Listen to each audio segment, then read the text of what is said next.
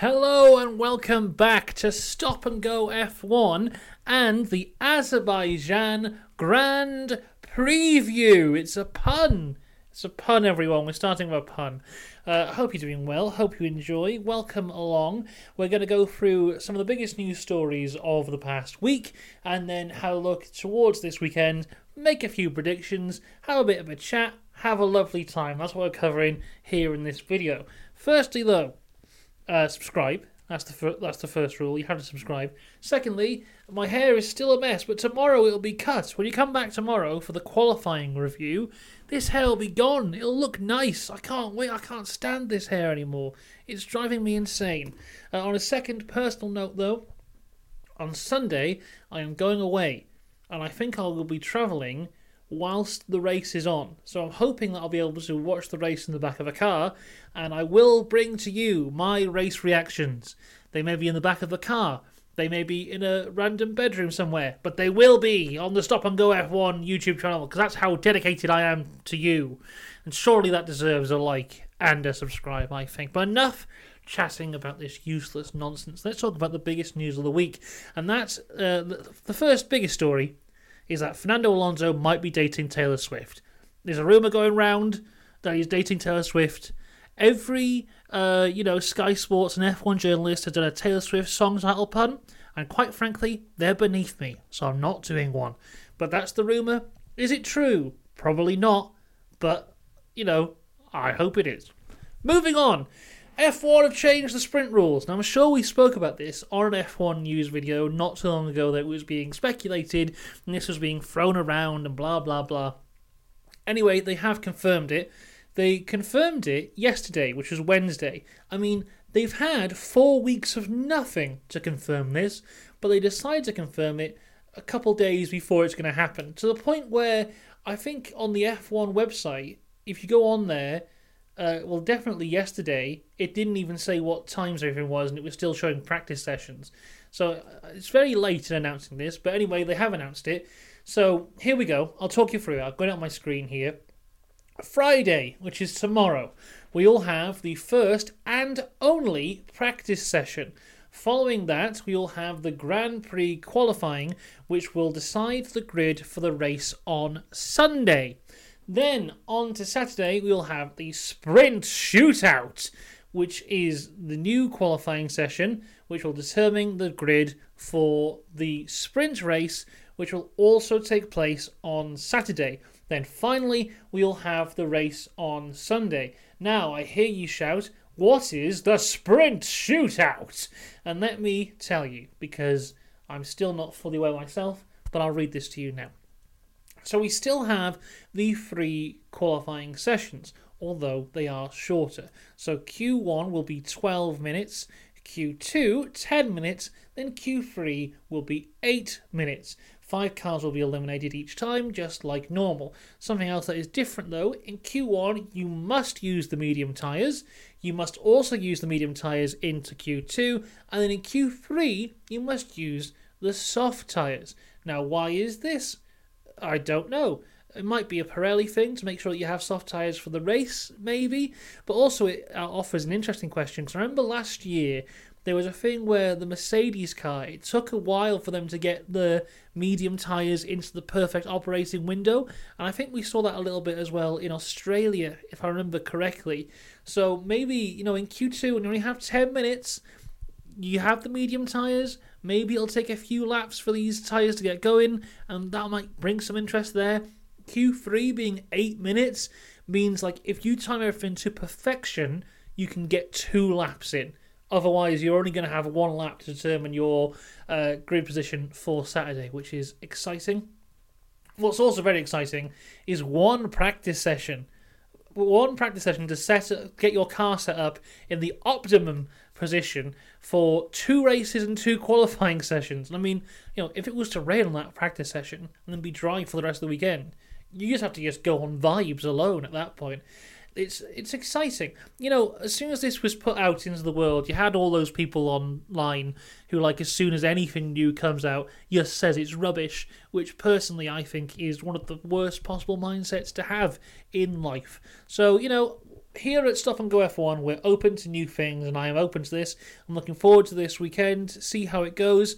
I think having the sprint race just as a race of itself rather than setting the grid is probably a good idea, because it means that the guys can go a bit more all out. They're not worried about, oh, should I go for that overtake? Because if something goes wrong, it ruins my Sunday. This is just this Saturday alone. Here we go. Let's go for it. I think this could be fun. That's what I'm going to say. So this is what we got for this weekend and for the remainders of the sprint races this year, which we've got 6 of. And I always forget what they are, so here's the quick test off the top of my head. Baku, Imola, Austria, Spa, Texas, Brazil. I did it. Fantastic. The Spa sprint race is going to intrigue me because that's going to be like 2 laps, which is madness. Anyway, moving away from the sprint race onto more news, and that is that Franz Tost is stepping down as team principal of AlphaTauri, the man who's been there just like since the start. I think since like 2006. It must be, yeah, 2006 is when he started. That's when the team started, and he's just been there the entire time, and he's finally stepping down. I mean, you know, in terms of greatest team principals of all time, I'm not sure if he's necessarily in that conversation because, you know, AlphaTauri never won a world championship. They've won 2 races. You know, he's not up there in terms of that. But in terms of driver development, which is what the whole point of that team is, you know, he's done a fantastic job. You've got to think how many drivers have gone through that team and gone to achieve huge things. You know, obviously you got the big names, Sebastian Vettel, Max Verstappen. Both went through the team with him as team principal. But you've got names such as Daniel Ricciardo and Carlos Sainz, Pierre Gasly. There's just all of the big names of the Red Bull Junior program at some point have worked for him and have been guided by him in the rookie stages of their career. And, you know, he's done a fantastic job. And I think, you know, this is a well-deserved retirement for Franz Tost. Of course, this brings up the speculation of, is this going to lead to the sale of AlphaTauri? Because that has been a rumour that's been circulating now for a few months. And I really don't know. Because I thought the discussion of that has kind of stopped a few months ago, but Franz leaving, maybe not, but his replacement has already been announced, and it is Laurent Mekies, and I'm pronouncing that incorrectly probably, but you will probably recognise him if you've seen the Ferrari pit wall. He is the man with the crazy hair. So yeah, he's coming across from Ferrari to become the new team principal at AlphaTauri, and I mean, this move must have been in the works for a while, because they announced it literally on the same day. So Franz Tost stepping down, they instantly have his replacement up. Very efficient over at AlphaTauri. So all the best to Mr. Mekies on his job, which will start next year. So Franz Tost will be here till the end of the season. But another guy leaving Ferrari.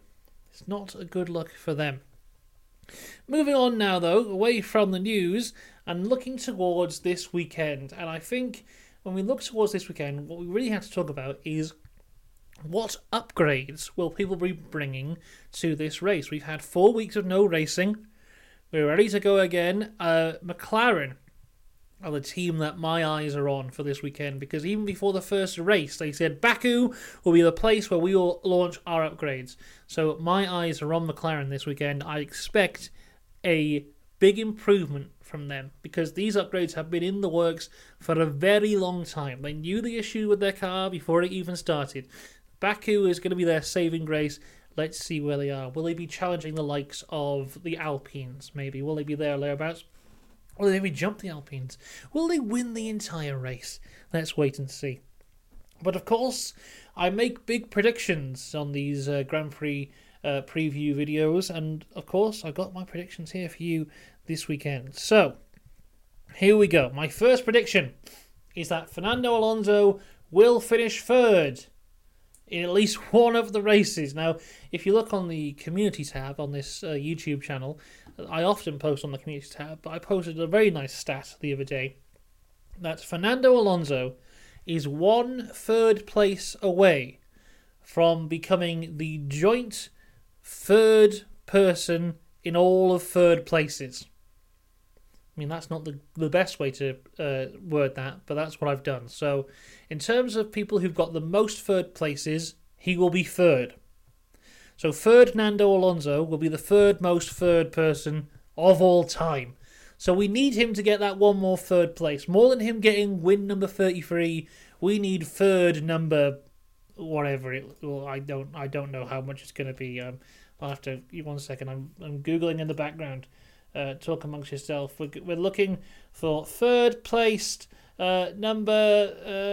Oh my god! Third place. Oh, it's 33 as well. Forget win 33. We're about third 33. Yes, 33 thirds to become the third most third place driver of all time. It's all lining up. The stars are aligned for Fernando Alonso to take his place on the throne of third. Yes, getting a bit carried away. There you go. Right, and my other prediction is that I think either during the sprint race or the actual race, Ferrari will finally get their first podium of the year. They've got good straight line speed. I was looking up before in terms of top speeds. I could only find the data from Bahrain. But in terms of top speed, Ferrari have the highest top speed. So I think they should be good this weekend, is my guess. Mercedes actually had a very low top speed. They had the lowest top speed of any Mercedes-powered car in Bahrain, which was a bit mad. But I'm expecting good things from Ferrari, who will get a podium, either in the sprint or in the race this weekend. They're my two predictions for you. Fernando and Ferrari podium. That's all I've got to say for today. I'll be back tomorrow to talk about all things Friday qualifying, and I'll have shorter hair. It'll be wonderful. Make sure you subscribe for that. Leave your predictions in the comments, and I'll see you next time. Goodbye.